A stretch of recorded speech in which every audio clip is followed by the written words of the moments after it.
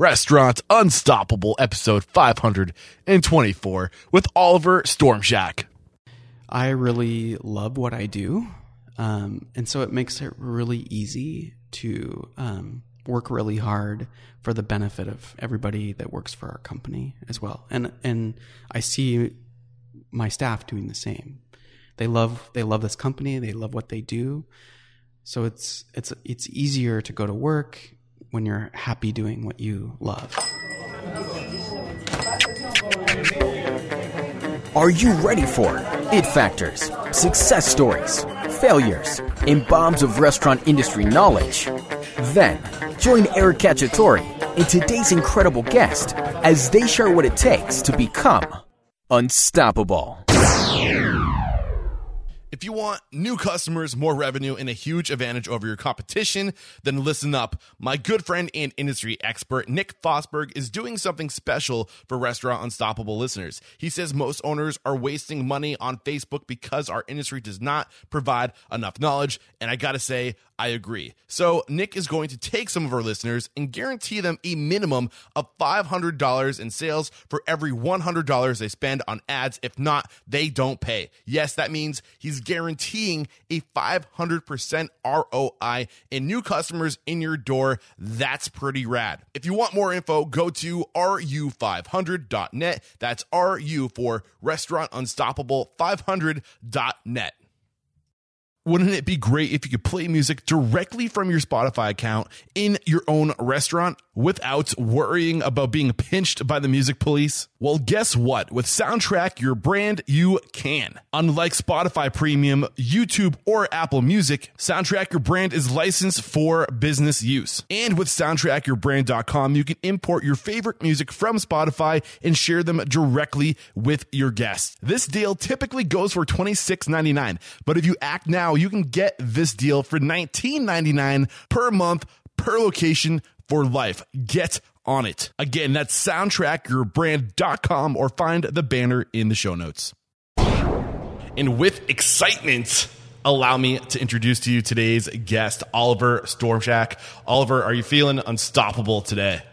Yeah, half a cup of coffee in. Yes, I know. We got this coffee. Why don't you tell us what we're drinking real quick before I introduce you? Yeah, this is a Colombian coffee. It's from a single producer. Her name is Amparo Bojoy, and we are the exclusive buyer for all her coffee. Yeah, and that's a big part of your story, your purchasing decisions. I'm sure we're going to get into that and how that's impacted so many lives. But let's set the listeners up with some info. With 23 years experience, Oliver Stormshack has worked in all aspects of the industry, including barista, manager, roaster, production, and green coffee buyer. He is passionate about improving lives around the world through quality coffee, equitable trading, and global transparency. In 2010, with Sam Schroeder, Oliver purchased Olympia Coffee Roasting. Together, they've grown the brand to over 5 locations throughout the state. And you guys are continuing to grow. Great things are happening. I'm really excited to watch this brand. But let's get that motivational, inspirational ball rolling with a success quote or mantra. What do you got for us?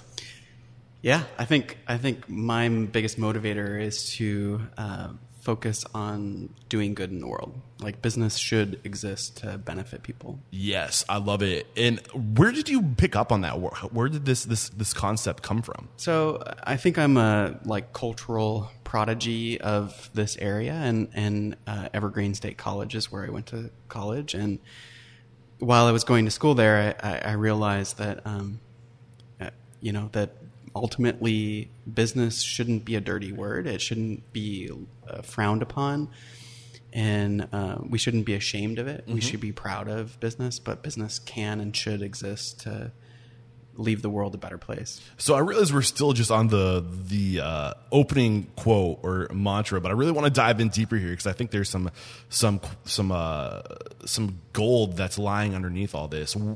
Where do you think business goes wrong in today's age? Like, what do you think business is doing wrong in the grand scheme of things? Where do you think we've gone awry? Well, I think that a lot of people maybe get into business with an idea that it's going to be an easy, quick buck. Most of those businesses fail, I think. Kind of like your first job as a barista. Yeah. It's going to be easy, right? It's going to be, it's going to be so easy. You're going to read books all day and just make a ton of money. Later. So I think that people kind of get, or their biggest motivator is that they want to be their own boss. And I think that some abuses kind of naturally are inherent in that. So you come into it with a kind of an abusive mindset. You're going to extract as much as you possibly can from the situation. So one of the things I like to say, and I'll bounce this off you can tell me if you agree or disagree. I think that capitalism is a beautiful thing, and if done right, capitalism can create tons of opportunities to help a lot of people. But capitalism paired with greed and self-serving mentality is kind of, I think, where a lot of is that aligned with what you're thinking, or I don't know if I'm hitting the nail on the head here. I mean, you can do whatever you want with capitalism. Right? Yeah. So you can do super negative things, or you can choose to do super positive things. Well, I'm happy you're choosing the later super positive things. And let's kind of go back to where it all started for you. So you got started in this industry as a high school kid, right? Yeah. What was that first experience like? Yeah. So I started in just outside of where I grew up in Puyallup, Washington, and started as a barista. And initially, I just thought it would be like a really easy job. It seemed easy from the outside looking in. Just like owning a business, right? Yeah, exactly. And, I thought I could just like listen to cool music and read books and, do the coffee house thing. Yeah, how'd that work out? I was like totally overwhelmed. There was, everybody coming in the morning, and they all had these, triple grande latte with extra foam and, Snickers bar, all this crazy stuff where it was like a bartender, and I had no idea that it was so complex. Yeah. And, that could have been the end of the story. Yeah. Right there. It was not exactly what I thought. But somewhere into it, I kind of fell in love with the hustle first. Like working a line, the fast pace, putting your head down, crushing it out. Like, that's initially like the thing that kind of hooked me. It's almost like, which is kind of surprising, just because I don't really get that vibe from you. But it just goes to show, like, everybody's built uniquely. So what was it about that hustle that really sucked you in? Immediate sense of accomplishment. You're getting a product out the door with expertise in a timely manner. You're delivering that customer service. You're connecting on a one-to-one human level with people hundreds of times every day. Yes. And it's just kind of addictive once you do it for a little bit. And you said that's what got you first, that instant gratification, that ability to connect with hundreds of people a day. But there's more than that, right?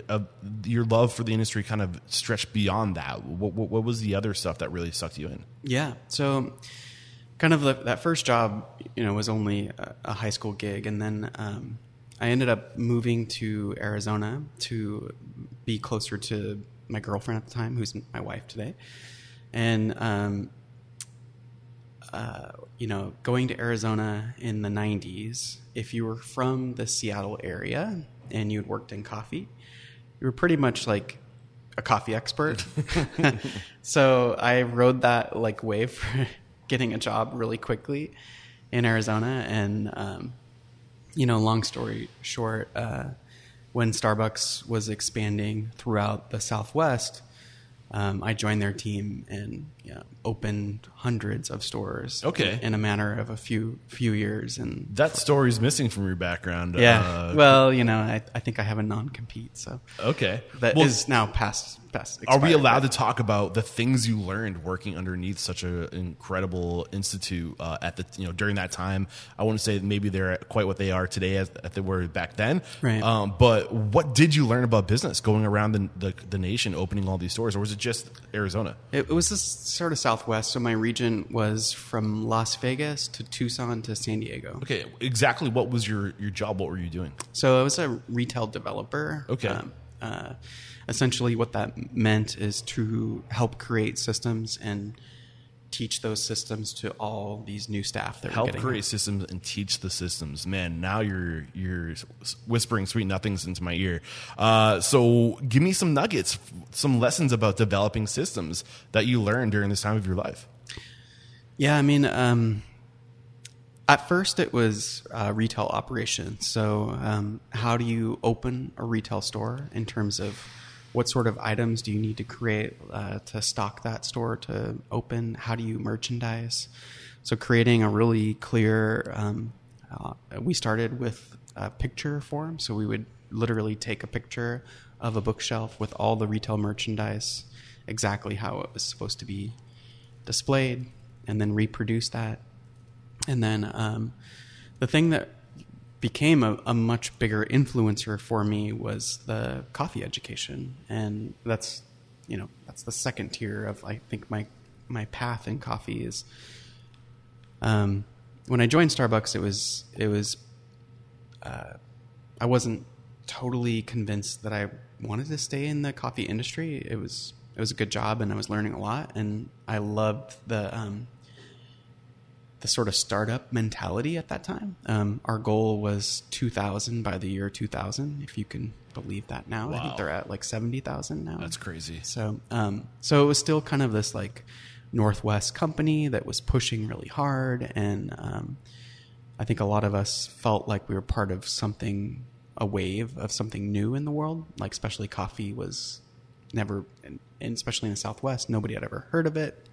So we were almost like preachers or something, bringing evangelists. new evangelists. Yeah, bringing a new religion, of coffee, especially coffee, and then basically hiring and training hundreds of new employees that had no experience with specialty coffee. We had to teach these systems of what is this specialty coffee thing, and so I delved deeper into how do you teach coffee education, and starting with kind of the seed to cup story. Where does coffee grow? How do you roast it? How do you brew it?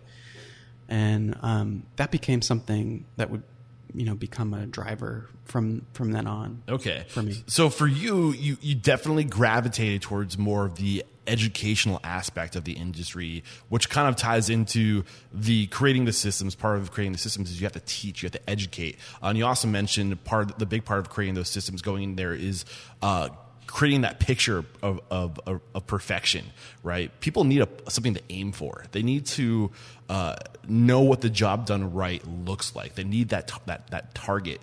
And one of the key things I pull from what you share with us is that you went through and you took pictures of everything, right? You can either write down this is exactly how it needs to look, or you can literally take a picture to be that aiming point. So when creating these systems, have that aiming point. And the other part of that is the educational. So when you're going into a region and these people know nothing about what you're doing, about the product that you have, what's the best approach to educating your people, and why is that element of education so important? Yeah, the thing that I didn't do it right in the beginning, so I'll admit that. Okay, what did you do wrong? I think that I led with a little bit too much pure passion and not enough compassion. Okay, what's the difference? So the way that I approach coffee now and educate our staff of Olympia Coffee is more of a gentler approach that everything about what we do should be really fun and really interesting and benefit everybody. At that time, it was just like, this is specialty coffee. Yeah. It's so pristine. It's so untouchable, but we are going to try to master it. Okay. It kind of created it, like, because I personally was fascinated by the allure of it. Now I basically try to demystify it. All this mystery behind coffee, it's all baloney. Now, let's focus on what the true details of it are. Okay. And let's make it really approachable, because it really is. So you made it approachable. I mean, you took all the mystery out of it, and you broke down those walls, and you said, you got this. Today, yeah. Yeah, it's approachable. So really break down what's happening in the psyche with that approach, like what you're accomplishing by taking that approach. Yeah, I mean, the biggest thing is that you're making a direct connection with somebody's life. So you're having an impact where they no longer are intimidated by this product, and they can become just as passionate and as you are in their own formats, in their kind of own direction. Okay, cool. All right, let's zoom back to the current spot we left off and the chronological approach here. So you're in Arizona. You get snagged up by Starbucks. You're opening hundreds of locations throughout the Southwest. Any other big lessons about business that you drew from this group, an incredible group to work for? Yeah, it's interesting because it turns out that they were the biggest influencers on my business career, I guess, which I didn't realize as it was happening. But I think the discipline that they have became something that I wouldn't see again for, another decade until I started my own company. So real quick, I want to go deeper here because earlier we talked about the mission of a restaurant owner, right, in creating those systems is to paint that picture of perfection. My job is to paint that picture of perfection for my listeners. So what does discipline look like? What is that picture of perfection, that level of discipline? Take us there. Yeah, I mean, it's very simple. It's basically looking at your profit and loss statements and your labor percentages and forcing everything to fit into. How do you force it? I mean, you focus on your sales and you, if you're overstaffing, you cut labor. And So it's basically creating systems for the people who create systems, Yeah. right? It's having that next level of systems for the people that are the management, right? The little things that you have to do every day. Create a checklist. What are your numbers today? Like before you leave, you lock up. You have to go through and make sure you touch on these little things, right? So where do you keep that information? Is it in the operations manual? Is there a separate one for managers and owners? Like how does that go? For Olympia Coffee? Well, in general, like how does Starbucks do it? It's within management there, Okay. and the same thing for Olympia Coffee. It's you have a clear kind of directive on this is what we're expecting, this is what's achievable, these are the tools that you have to achieve them. Okay. Again, just painting that picture. Like this is what Clarity. we expect. I mean, it's creating clarity, basically. Okay, cool. Okay, keep going. I forgot where we left off before I got really excited there and wanted to go deeper. They helped you create discipline, I think is the thing that you were saying. Yeah. So what was your train of thought before I derailed you? No, I mean, I think that's not very sexy, right? I mean, you're a young person and you're super passionate about becoming a chef or becoming, a coffee professional, and looking at profit and loss statements is about as far away from that as I think one can be. At least I was in a point of just like, it's all about the product and the passion. And so even though I had this education with them and, was very much kind of like forced into this specific retail box, I left Starbucks being like, boy, I don't ever want to do that again. Like that was crazy. And then When did you leave? What year was that? I left in 2000. 2000. So you spent 9 years from leaving Starbucks to getting. What happened? Were you working at other roasteries, or were you just traveling, expanding your knowledge? What was going on during these 9 years before coming to Olympia? Yeah. So in 1999, I met somebody at the Specialty Coffee Association trade show, and that person worked for an Olympia-based company called Batdorf and Bronson, and I basically joined their team, and I spent the next 10 years there. At What were you Batdorf doing? and Bronson. I did a lot of different things. I initially started in training and retail. Okay. And what was this company again? Say it one more time. Batdorf and Bronson. Say that one more time. I know it's Batdorf. Batdorf And Bronson. and Bronson. What was So two last names, What were they basically. doing? What was their business?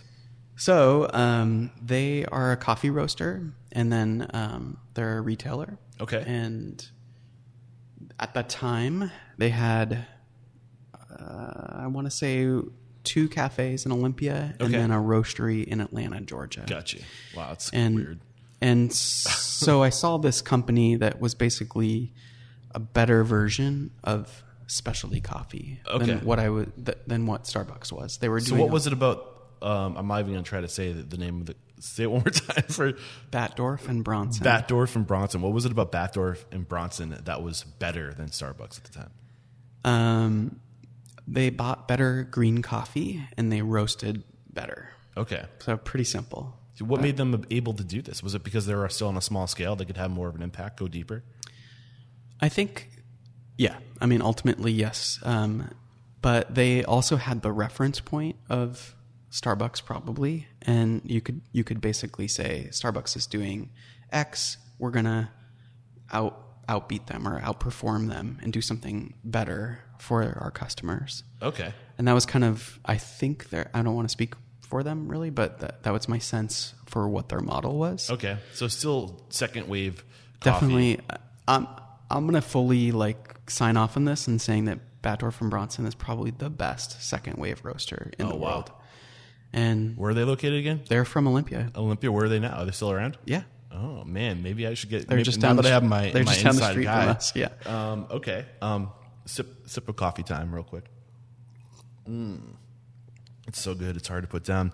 Okay. So you were doing many things for these guys. Go ahead. So I attempted to do the same thing with creating systems for their cafe, trying to kind of improve their quality. They were doing a good job sourcing coffee and doing a good job roasting it, but they weren't brewing it very well in their cafes. They didn't have the systems in place. Okay. So you took it from post-production. Essentially, you had the bean, but now you're trying to get the bean into liquid form, basically, to the best of your ability. Yeah, and customer service, too. So it's like, you have this great product, but you have to sell it, and you have to do it. You have to retail that and have a great experience. And all the things that I had learned at Starbucks, where product is part of what they do, but they will fully admit that they are selling an experience. Absolutely. Like we all should be trying to do. Yeah. So that was kind of my focus with that company initially. And then, so they had the product, but you had to create the processes to help sell the experience. Right. Okay. What did that look like? How do you get into a place? I mean, if somebody's listening to this right now saying, I got damn good product, but I'm a back of house person, or, my role is I'm the technician. I love doing the thing. I don't necessarily know how to translate the thing into customer experience. How did you go about doing that? Is that too deep of a question, or you got one lined up for that? I mean, I can tell you essentially how it should be done. Yeah. I'm going to say that they didn't trust me to do it, so it failed. Oh man. So okay. I mean, what you see in Olympia Coffee is the fruition of that thought. Okay. I carried it through with my own company later. Got you. But I was hired to do something. And then they essentially became scared of me and scared of the change. Why? Because it's scary. You're changing somebody's business. So if you're the owner of a business and you know that you're doing some things wrong and you're willing to admit that you're doing some things wrong and you can improve it, you can hire somebody to help you improve them, but you have to let them do the hard work to make those changes. So they were afraid to make the changes because it was too much work. And then maybe they thought... I think it hurt their ego too. Okay. It's like... There's no room for ego in this industry. So... it leaves room for... But you were there for 9 years, so you couldn't have been a complete disaster. No, I mean, I basically did this same sort of thing in every asset of their business. So I went from retail...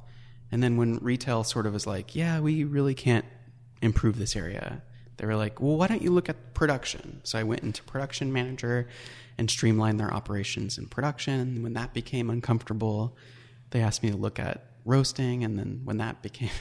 So it was like a weird cycle. So what was happening here where things were getting uncomfortable? Were you basically, you would bring it to a certain level where they were maybe satisfied and then you still wanted to go? Like there's no firewall for you?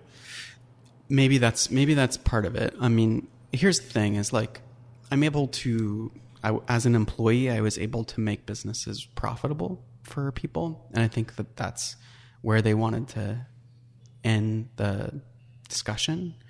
But when things came to like improving morale and improving systems, that doesn't cost a company more, but that creates like waves. Yeah. I think that, isn't the ethos of some of the companies. So some companies just want to get to a certain point and then like, okay, we got it locked in, but you kept pushing. You kept on wanting to do better and better and better. Right. That's a good habit, man.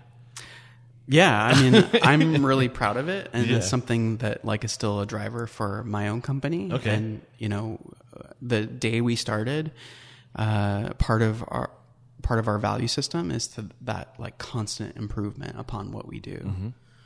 I what's the word? Subscribe to that notion of thought. So any other big lessons in this 9-year period? Any other ways you transformed as a professional? I think the biggest lesson I learned, and this took the 9 years to figure it out, and then it was like one day, just like a light bulb going off. Yes, I love light bulbs. Go for it. That you cannot change a company, to fit into what you want. The company you have to have full buy-in with, the company itself, and they have to buy into you. So there was just like a disconnect there. You guys are pulling in two different directions. Exactly. So what was the direction after 9 years, 2009? You said, this is a direction I want to go. What was that direction? So ultimately, like during this time period, there wasn't a word for it at the time, but when I joined the company, there was a movement happening in specialty coffee that I was a big part of, and I was creating a new roadmap for specialty coffee, and it would later be coined the term third wave coffee. Mm-hmm. And about 5 years into working for them, like this stuff started happening: barista competitions, latte art, focusing more on specific producers from a specific farm location. So the transparency elements started to come forth. Terms like direct trade, roasters sourcing their own coffee, not having middlemen or importers do the work for them, like you're actually traveling to origin. All this stuff started changing in the industry, and ultimately, like, I had been creating this path and trying to pull this company with me. This is the direction of the industry. We should go this direction. And ultimately, like, the light bulb went off when I was like, wait a second. They don't want this. I want this. I don't belong in this company. I'm the weirdo. They're not weird at all. They totally know what their business is. They're doing fine. Like, I gotta slam on the brakes real quick with 2 feet on the brakes, because if you're listening to this and if you're resonating with this story of having a vision for yourself, having an idea, a certain selection of passions that you have that aren't coming out in your current role, go find the team that allows you to do what you're passionate about. Like, get on the same team as the people that have your passions. And that's kind of what I'm hearing from you, is like you got to be with your people. You got to be pulling in the same direction with other people. So did you see that in Olympia Coffee Roasting at the time, or they weren't quite there yet either, were they? No. So Olympia Coffee was a really small company at that time, like 2009-ish. And they were roasting coffee for their own. The owners of Olympia Coffee had 3 businesses: Espresso Parts, which is like a small wares vendor, industry related vendor, and then Crazy Espresso, which was like a drive-through chain, and had about a dozen locations, and then Olympia Coffee, which supplied coffee to primarily their locations. Okay. And I was hired into the company again as sort of like a turnaround man. Okay. So I was hired to position the company to sell. Okay. And so what did Olympia Coffee Roasting look like at this time compared to maybe the roaster that I can't think of how to say the name again? So they were a lot smaller, and they weren't known for as good of quality coffee. There was a joke around Olympia if you lived here, and that it was called oily coffee. Olympia Coffee Roasting was called oily coffee. Okay. like Oli coffee, but Okay. people joked it was oily coffee. Okay, got you. So, it's just kind of like this cheaper sub-brand that existed. So what made you, somebody who's kind of like a coffee elitist at this point, what was it about Olympia Coffee that made you jump on board? Were you desperate for a job, or was there something that else was going on? Did you see the potential? No, so basically what was happening is kind of three things. I went back to school, and studied food science. So I was going to school full-time, and then started a contract job with Olympia Coffee to help them prepare for a sale. So essentially cleaning up their operation, improving their systems, like improving their quality so that they could sell at a higher price. Okay. I kind of want to bring it back to what we were talking about earlier, which is when you join a team and you have to turn things around and create these systems, these processes, these procedures, where do you start? And before you said, paint that picture of perfection and educate your staff. What are some of the other things that you do? What does that turnaround look like? Well, to be clear, when I joined Olympia Coffee, I was alone. I was solo, and it was a painful process. So you were alone in the sense, alone to do the job. Yeah. Okay. I was alone to do the job. And, I had a specific job to do. But again, simultaneously, I had started my own coffee roasting company. So that was the third thing. And I was roasting coffee in my basement. Wow. At my home. Wow. And so I was going to school full time, working at a company to sell it, and then started my own company at the same time. I had a website. It was primarily a subscription coffee roaster, and it was focused on the beginnings of direct trade, or sourcing your own coffees at origin, building relationships with producers, and sort of highlighting those flavors throughout.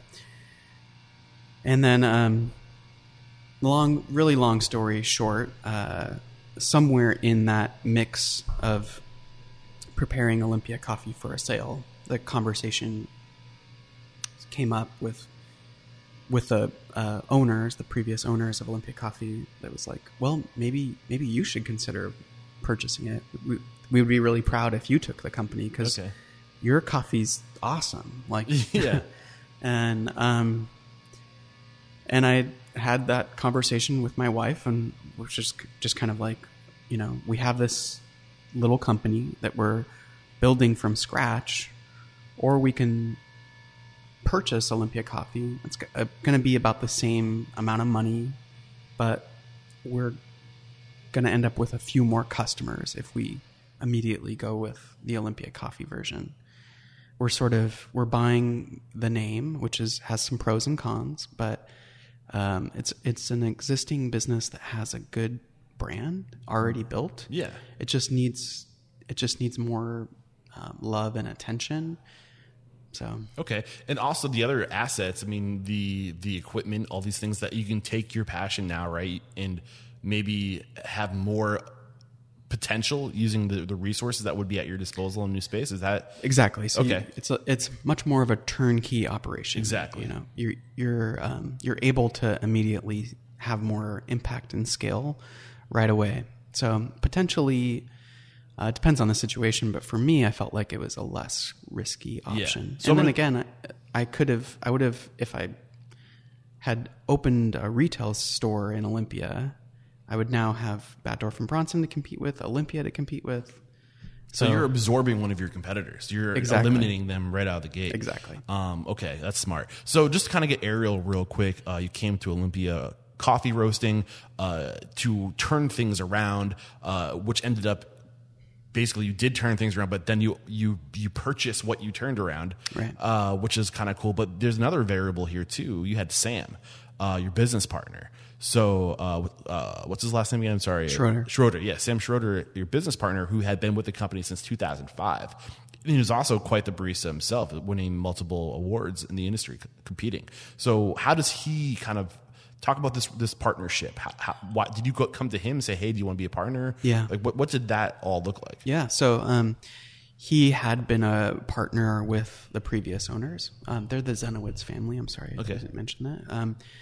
And basically he decided to exit that partnership in 2009. And part of why I came on was essentially replacing him as an operations manager. Okay. So he operated the business.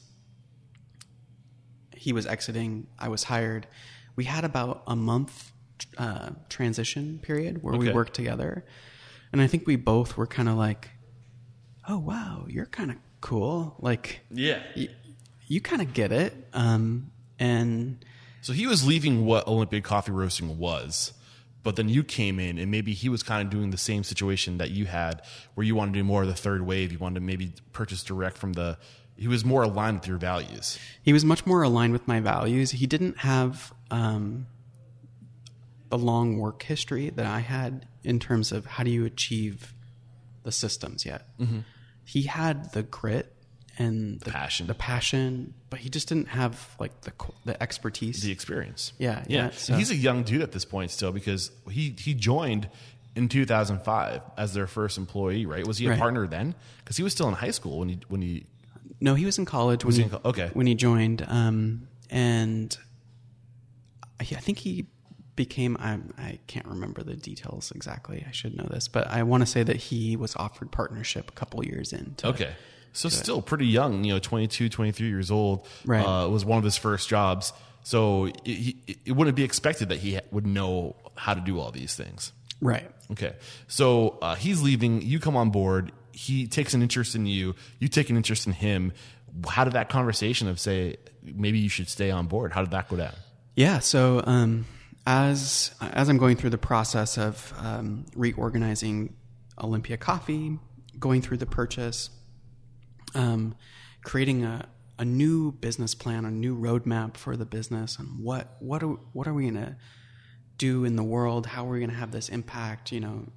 As I talked about a little bit earlier, I wanted to have a business that would truly benefit everybody in our society. And I knew that in order to do that, one of the keys was going to be to be a little bit larger than just like a one-store shop. And I knew that we would have to have probably multiple retail locations in order to have that scale and to buy the type of coffee quality that we really love. And I knew that if I was going to have, 5+ retail stores, that I wasn't going to be able to do it, or it would be a lot easier to bring somebody to help me to do it. So he's the first person I thought of. And yeah, I called him up and we chatted for a couple months about the process and what it would look like and what our dreams are for this business. And he joined Olympia Coffee just after I purchased the company. Okay. So a lot of people, a lot of what we talk about here on the podcast is partnerships, right? And getting into partnerships and making sure you're finding the right partner. So how did Sam complement you? Where was he strong that you were weak? Was there any like lanes that were going on here? You barely knew him really. So what was going on in your head saying like, I don't really know this guy that well, but like I trust him enough to give him equity in my business? Like what was going on there? Yeah. That's a great question. I don't ask the easy questions. Again, I think like the biggest, the rarest thing that I see in somebody is this like intense determination, sort of just grit or, drive to be successful. That doesn't come up very often when you have an employee, let's say. And I really connected with Sam on that level. And so I think I really believed in him, that he had the same sort of work ethic that I have. Okay. So that was like the connecting point. What about values? What about vision? Where were you guys there? I think we had a very similar vision. I'll be honest, like a lot of the motivator initially for me and it keeps being like a deep passion of mine is more looking at the sourcing side of our equation. That's kind of like my huge strength is coffee quality, but also the ethics of sourcing coffee. And I think I have a strong skill set in that area. What are the ethics that you apply? Like, what are your ethics? I think part of what I have to do with this podcast is make an example of the people I'm talking to and their value and their ethics. And I'm trying to transform the industry by making an example of people like you. So what are those values? What are those ethics? Yeah. So we should come back to this. Okay. Let me talk a little bit about the ethics of sourcing coffee. I'm not going to let you get away from that question. What we wanted to change, basically. And it's like previously, the coffee industry, you would purchase coffee from a coffee importer. And it was almost like going to a grocery store, Costa Rican coffee for sale at a set price by the importer. When you bought that coffee, there was no premium applied to the person who grew the coffee. There was no benefit for the grower itself.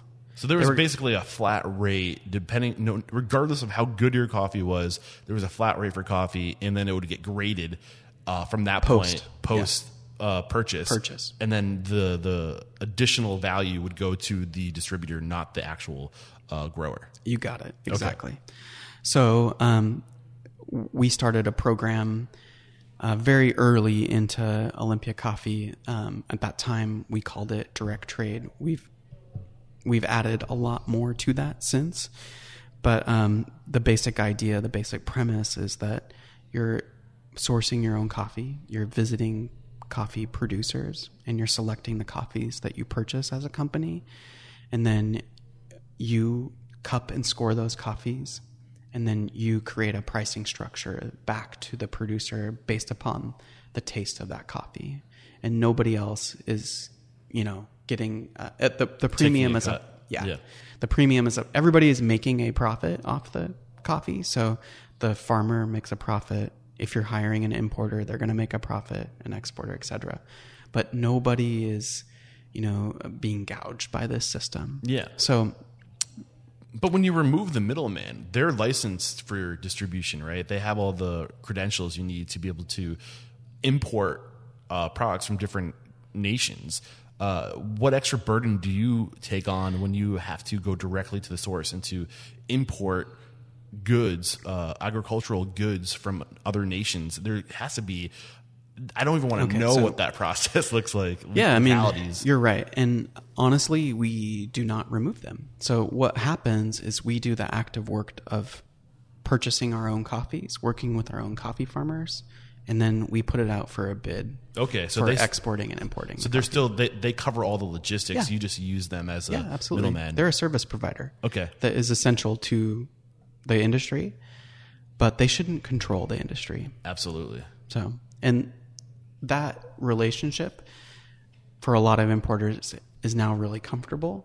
I think that they still they still make their money and they're happy. They have the work. They can also do the main source of business that they've relied on for hundreds of years.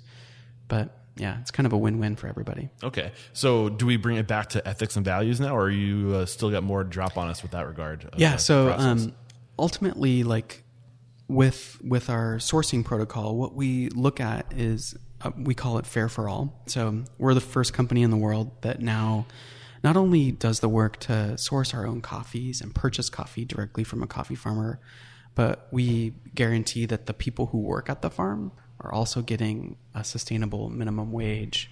So at a coffee farm, you might have, a dozen or 100 pickers throughout the season that harvest coffee cherry in the sun. And, previously you would pay the farmer, quote, and they would receive a great premium. Maybe it's double that of fair trade or something. But they wouldn't pass on that premium to the staff that worked for them. So they were, in effect, taking advantage and exploiting people in the process. Yeah. So the system that we've built is a contractual basis with all of the producers we work with that guarantees that if we're going to work with you, then we're going to provide you with a huge premium, but that you're also going to pay a premium to the people who work for you. Yes. So that everybody wins in this supply chain. Yes. I mean, I think that right there is huge. The sharing of values, not just knowledge, not just how to do this to be profitable, but also of the values that you have in only aligning yourself with people who are willing to meet you at your values, at your ethics. Do you want to reflect on that? I'll just agree with you. Yes. Okay. Yeah. So, I mean, I don't think people, I think our role, everybody in life almost has this role a responsibility to transform others, to have certain values, right? And to try to share those values and to transfer that energy, right? To grow. I don't know if I'm using the right words. I'm still trying to figure out like exactly how I feel about this. You're shaking your head. Yes. What are you thinking as I say this? Yeah. I mean, again, like part of like the inspiration for me is can we have a business that's profitable where everybody benefits? Mm-hmm. So we can benefit the person who grows the product, the produce. We can benefit the people who work in our operation. And then can we benefit our customers by existing? You know, and there's something that's kind of echoing in the back of my head as we're discussing all these things right now. We're living in an age where people aren't necessarily motivated by external factors like wage and benefits and things like that. It's more internal variables of consciousness, of knowing that I'm going to work for a company that has these values, and you're attracting onto yourself really great people because of the good you're trying to do in the world. And people if they're only going to make $15 an hour, $14 an hour, they're going to go make that $14 an hour with the best freaking company out there so they can feel good about the work they're doing. That's one variable that's echoing in the back of my mind. The other one is you are also now able to tell the story behind all these growers, right? And now your product, you get to sell an experience through the story that you get to tell from you're drinking this coffee, but this coffee the bean was grown in this village by this farmer who has a story, who has these values. Do you leverage that? Do you tell the story? Do you really try to create that experience for both the guest and the inner guest, the employee? That was kind of a loaded question.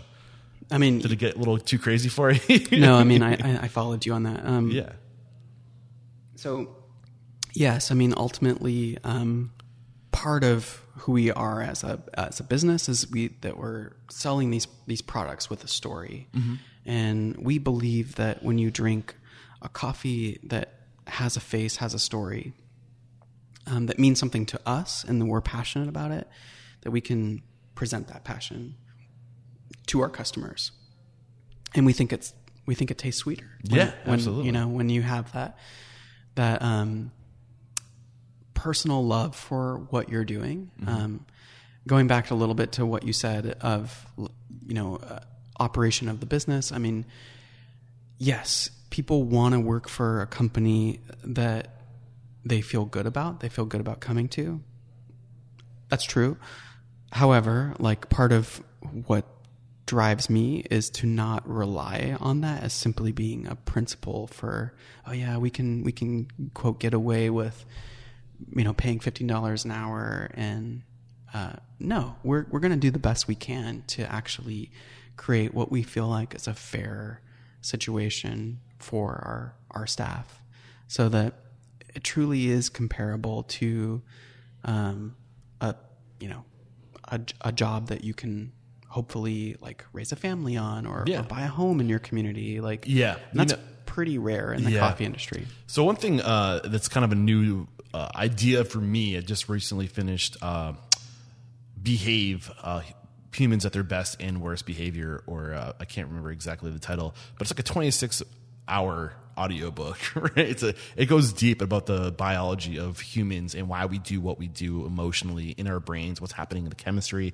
And they start talking about like the history of humans and how we're hardwired to be. And what you're describing right now is altruism, the sense of if I have it, I should share it. I should pay it forward. I should give it to other people, because that sense of altruism, it comes back around. Like in a tribe, you kill a buffalo, you and your 10 tribe members aren't going to be able to eat that whole buffalo in one sitting. The meat will go bad before you're able to eat it all. So you might as well give it to the tribe next door. And there's a lot of theories that that's how things worked. That's how we're hardwired to work, is to give the excess away. So when we need it, it will come back to us. That give and that take, that share, that altruism. Yeah, I'm definitely kind of like betting on that system, I guess, for the long term. I love it. And I'm right there with you. And I think that's kind of where we need to go in the future, to kind of flatten the hierarchy, to spread the wealth out, right? To make it about us, not just as good as I can do, not to remove that greed, right? So, I think the other thing is like, I really love what I do. And so it makes it really easy to work really hard for the benefit of everybody that works for our company as well. And I see my staff doing the same. They love this company. They love what they do. So it's easier to go to work when you're happy doing what you love. I love it. So we haven't really talked about how you've scaled Olympia Coffee Roasting from 2009 to, at that time there was it was a different business model. Did you guys sever some of you had drive-throughs and stuff you were saying? So 2010, they kind of officially purchased the company. And in the Northwest, like 2010, I think was the absolute height of the Great Recession here. Okay. I think in the first 3 months of owning Olympia Coffee, we lost about 40% of our business. Oh, so geez. We kind of knew it was going to happen, but it was still painful because you were changing the brand, basically. We were changing the brand. We were pivoting in a totally different direction. Third wave. Yeah, third wave. Which our is coffees were expensive. Which is something that's worth mentioning right now, because from what I could gather doing my research, you and Sam were looking at a huge opportunity. Seattle, the Northwest, was known for coffee in the States, but other markets started to emerge. Melbourne, Los Angeles. There's different things happening all over the nation and the world, and you're no longer the hot spot for coffee anymore. You're actually kind of got the Seattle market kind of got complacent. It did, yeah. And you saw that there was an opportunity. Like, we might be known for second generation coffee, but what about this third wave that's happening? Right. And nobody was capitalizing on that. And that was the niche you wanted to hit, right? Right. Okay. So essentially that's the pivot in the direction that we knew we had to take in order to, be stronger in the years ahead. And, that really worked well for us. I mean, we started, when we purchased the company, we had one location, and then that first few months, I think we added the second location immediately. And I think it took us 3 years to then add our third location. And then this year we opened 2 more. And that was our big test, I think, because when we purchased the company, we knew that we had to, in order to fulfill the vision for being the best roaster in the Pacific Northwest, we knew that we couldn't only exist in Olympia, Washington. We knew that we had to be in, quote, the other major markets, which is pretty much Seattle and Tacoma, in order to kind of claim that flag. The third wave destination, the third wave coffee roaster. Yeah. So it's hard to believe we're already at almost 52 minutes of recording time right now. What are some of the things that you think you did, or what are the things that need to be done, I guess, to scale to 5 locations in 8 years? What does that look like? What things need to happen? I'm kind of repeating myself again, but but I want to put emphasis here. Yeah, we focused on systems from when the third store happened, and we knew that we were going to expand outside of Olympia. We built a lot of infrastructure in place before we created that expansion. So, hiring a retail director that could help scale this. Okay, so we didn't really talk about this, the infrastructure that needs to be in place before scaling. So what are those key variables? Say that again. The first one was? retail director. Okay. Yep. And then we hired an HR manager. Okay. To create kind of like we created an employee manual. We tried to answer every single question about the operation that a new employee or an employee that had worked for us for 3 years would ask themselves, and kind of create that on paper, and then provide a new training structure that would bring our staff along in a quicker manner, but also gave them the same information that they would have had if they had worked for our company for 2 years or something. So looked at like the strengths of our training program, focused on those, and then looked at the weaknesses of our training program and just eliminated them, just got rid of them, just, feed the meat basically. Mm-hmm. Okay. And the other really huge change that occurred right before we expanded was we actually rewrote our values as a company, and we changed how we hired, which turned out to be like the biggest operational change that we basically ever made in our company. Mm-hmm. We started hiring based on values rather than work experience. We used to primarily focus on like coffee passion as being like one of the biggest values, biggest things that we would focus on. We don't hire at all on coffee passion anymore. So what are your values now? What are the values you're looking for? What are the values you're hiring on? Yeah, so we basically hire for determination, feedback, and teamwork. Why are those three? What was it about those three that most resonated with you? Where did you learn about these three things? I think going back to like Sam's strength is like he's able to he was able to isolate the factors of what wasn't working for our business and boil those down and say, these are the factors that make up Olympia Coffee. Getting clarity on who you are. I think that's one thing that's really important too. You're going to change over time. We as humans evolve. We learn new things. We get outside influences. We develop new values, new ethics, and we need to adapt our businesses around our own adaptations. Yeah. Right. It doesn't necessarily have to be set in stone and forever. We had values when we started, and we thought they were awesome, and they worked for us for a long time. And then at a point, we just kind of like, actually, some of these values are kind of biting us, Yeah. And so it was really important to be like, you know what? We have to keep improving on what we're doing as a company, and we're not scared to say, you know what? I think we were wrong about this, and we're going to change these values.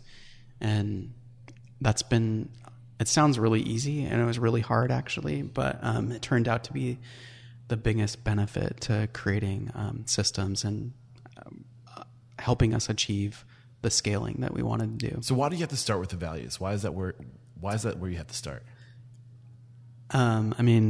Because your employees are primarily going to be the people who operate your business. You're handing over your entire operation, your vision to somebody else, and they have to align with your values as a company. If they don't, they're a bad cultural fit, and they could destroy you. Yes. That sounds very dramatic, but it's true. At the end of the day, you're only as good as your worst employee, because when you're not looking, they're going to, they're the face, they're going to create those bad experiences. You're only as good as your worst employee, and they have to be aligned with your values, or else it's just, like you said, they could destroy you. So this has been a great conversation. Before we wrap up the free flowing portion of this conversation, I want to bounce it back off you. Anything that you were hoping we would get to that we didn't get to discuss? Any value bombs you want to drop on us before we thank our sponsors? I can't think of anything. Okay, one last question, and then we'll go forward.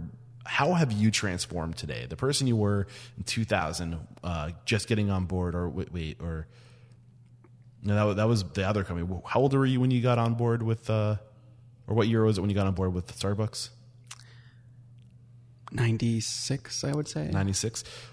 2008 to 96, 23 years of experience or more. I can't do good math. How have you transformed? I think for me, The biggest thing that I've learned is that to work with people, and that people are really the most important factor for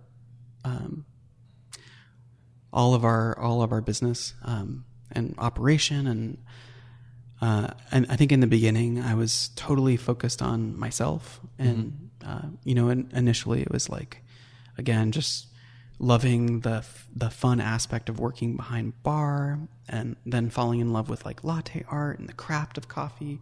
But that was really just about me. And then over time, realizing how important everybody in this industry is, and trying to fulfill my own personal mission to benefit everybody. Yes. Awesome. I love it. Great answer. We're going to take a quick break to thank our sponsors so I can keep gas in the tank. Finally, a simple, affordable, and legal way to share the music that best represents your brand. It's called Soundtrack Your Brand. Get access to soundtracks tailored for any business. Side note, studies have shown that playing the right music can impact your sales. Do you have questions about what that right music is? Soundtrack Your Brand can help you there too. Here's a fun fact. I'm sure a lot of you out there listening to this already have a Spotify account. Well, you can take playlists from your account and import them directly into soundtrackyourbrand.com. And my guests are always saying on the show that their restaurants are an extension of their own personal brand. Well, so isn't your music. And now you can marry these things together legally. Unlike Spotify, YouTube, or Apple Music, Soundtrack Your Brand is licensed for business use. Skip the hassle of ASCAP and BMI, because with Soundtrack Your Brand, it's already included. You can even schedule music for the whole week and adapt the music for each day part. Typically, this deal goes for $26.99 per month, but if you act now before the end of August, you can get this deal for $19.99 per location per month for life. Again, that's soundtrackyourbrand.com, or find the banner in the show notes.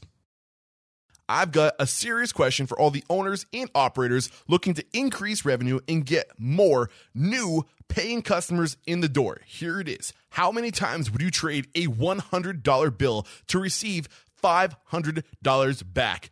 As many times as you could, right? That's a no-brainer. Well, here's the deal. Nick Fosberg, who's written one of the best marketing books for bars and restaurants, who's also been a guest on this podcast a number of times now, reached out to me and wants to run an experiment with my listeners. Nick is looking for a small handful of owners who have a Facebook page, and he wants to set up a promotion for them. But get this, he wants to guarantee them $500 in sales for every $100 they invest in what he is calling his VOP promotion.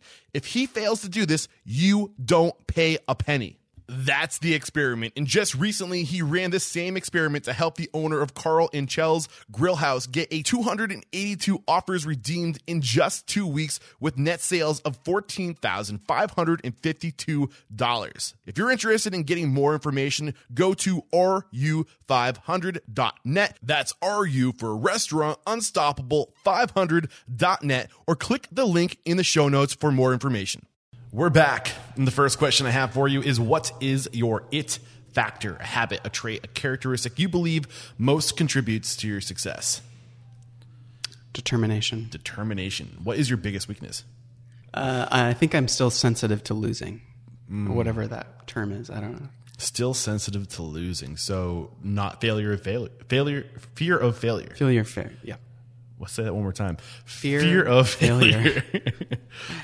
What's one question you ask or thing you look for during the interview process? So when you're hiring, growing your team, I think you already answered this earlier, the values, right? But keep going. This is your time to shine.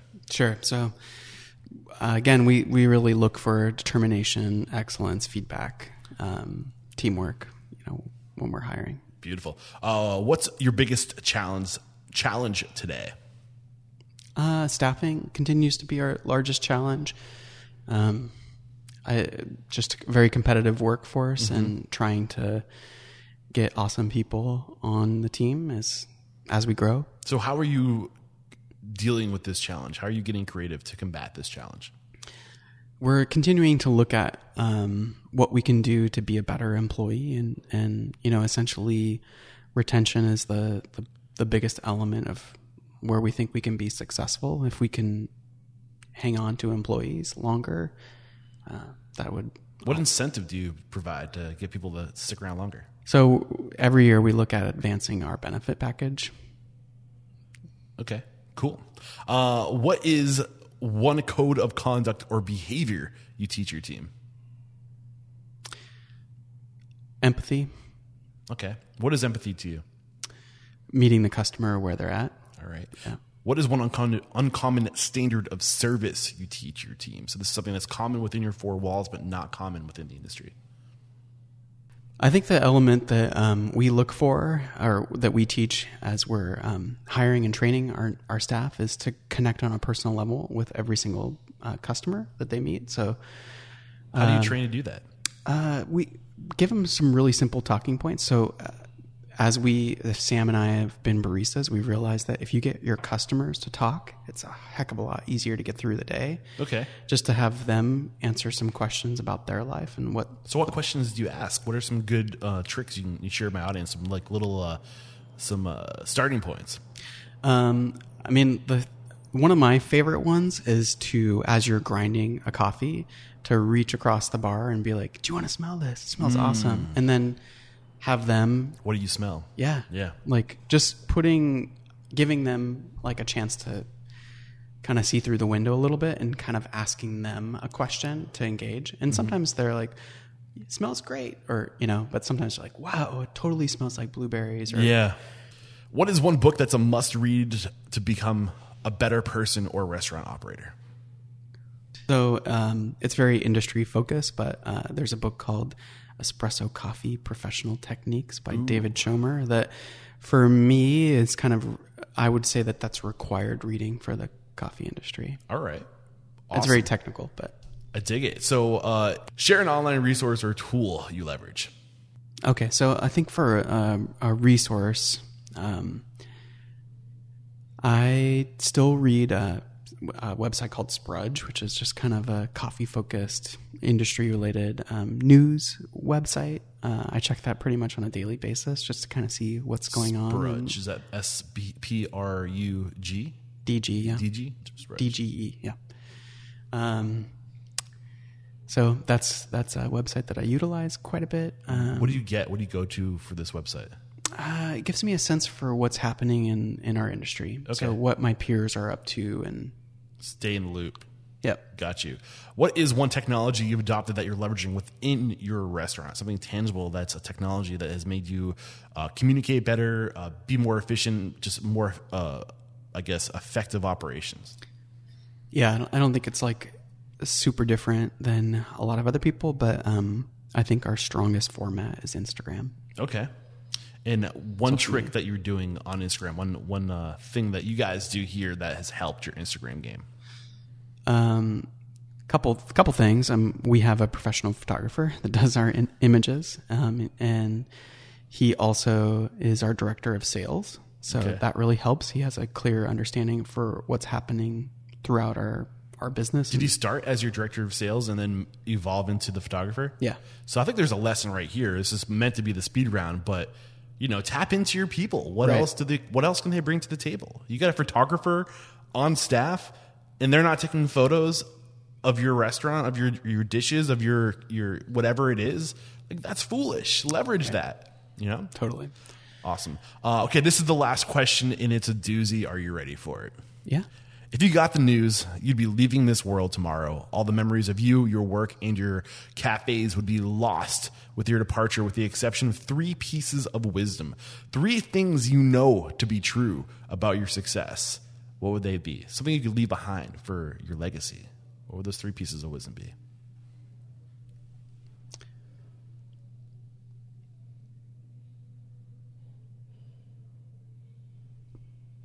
All right. So I think potentially they would be focused on, or I think my legacy, I hope. Gosh, it's a really awkward question. It's a tough one. I don't want to die. Please. Hey, we're not saying you're done. You could get abducted by aliens. You could go live in a beautiful, far-off galaxy world with the best coffee beans ever. But you can't come back. Right. I think, leading with your heart is something that I hope I would be remembered for. I would hope I would be remembered for being like a great employer. And I think I know that we would be remembered for quality, because I think that's the connecting point for most people. I dig it. This has been a great conversation. Thank you so much for taking the time to share your story, your advice, Oliver. We wrap up every conversation by calling somebody out. So who's one independent operator, somebody you admire and believe would make a great guest mentor on the show like you made for us today? Yeah, I think there's a fellow by the name of Peter Giuliano who currently works for the Specialty Coffee Association. Okay. That I would consider him to be a mentor for many in our specialty coffee industry. Peter Giuliano, look out, man. I'm coming after you. I'd love to get you on the show. And let the folks at home know if you want to follow your work, follow you online, or maybe join your team. What's the best way to connect? In all the aspects, Olympia Coffee is our... OlympiaCoffee.com at Olympia Coffee. Yep. I'll link to it in the show notes. Oliver, again, thank you so much for taking the time to share your story, your advice, your mentorship. There is no questioning. You are unstoppable. Thanks. There is another episode wrapped up here at Restaurant Unstoppable. Thank you so much, Oliver, for coming on the show, sharing your story, sharing your mentorship. Some great lessons in today's conversation. I think the real obvious one is just on knowing your values, knowing what matters to you, knowing what your passion is, and finding other people who are aligned with what you're trying to do. And then once you really spend some time really figuring out who you are, where you want to go, only hire people that are pulling in the same direction, who have those same values, passions, and just work ethic. And it sounds like that's what they're doing over at Olympia Coffee Roasters. And I think the other big lesson too, the power of structure, right? The power of systems, processes, procedures, and literally painting that picture of perfection, giving your people something to aim for, I think is something that Oliver really understands. One thing I screwed up with in today's episode, I wanted to go deeper on the chemistry of this partnership, and we were going to come back to it, but I forgot to follow up. So I apologize for swinging and missing on that one. Maybe if Oliver is listening to this, he can shoot me a quick little message, and I can share that message with you guys on the social media or something. All right, guys, I think that's all for today. Like always, please do reach out to me. As you're listening to this, I am about to wrap up in Portland, Oregon, and it's been a blast. A special thanks to Mike over at Old Time Meats for just hooking it up. This guy was so supportive. He gave me his RV to stay in for 2 weeks. His driver RV. I didn't drive it. It was stationary, but it was so comfortable. And just everyone and anyone who supported me in this road trip, thank you so much. I might make some stops on my way back east. I'm thinking maybe Missoula, Montana, North Dakota, Toronto, and maybe even Chicago. So if you guys are out that way and you want to hook up, let me know. You can connect with me, Eric at restaurantunstoppable.com, Instagram, Twitter, Eric Cacciatore, and Facebook /Restaurant Unstoppable. Keep those 5-star reviews on iTunes coming. I'm up to 143 reviews. Who wants to be 144? And then lastly, guys, the best way to support this podcast is by sharing it. Let's get some people behind this mission to inspire, empower, and transform our industry. Guys, when I talk about transforming our industry, I'm talking exactly about what Oliver is trying to do with his business, to create a business around certain values that exist to do good. And I think we need more businesses like that. There's enough restaurants in the world. We need more good restaurants in the world.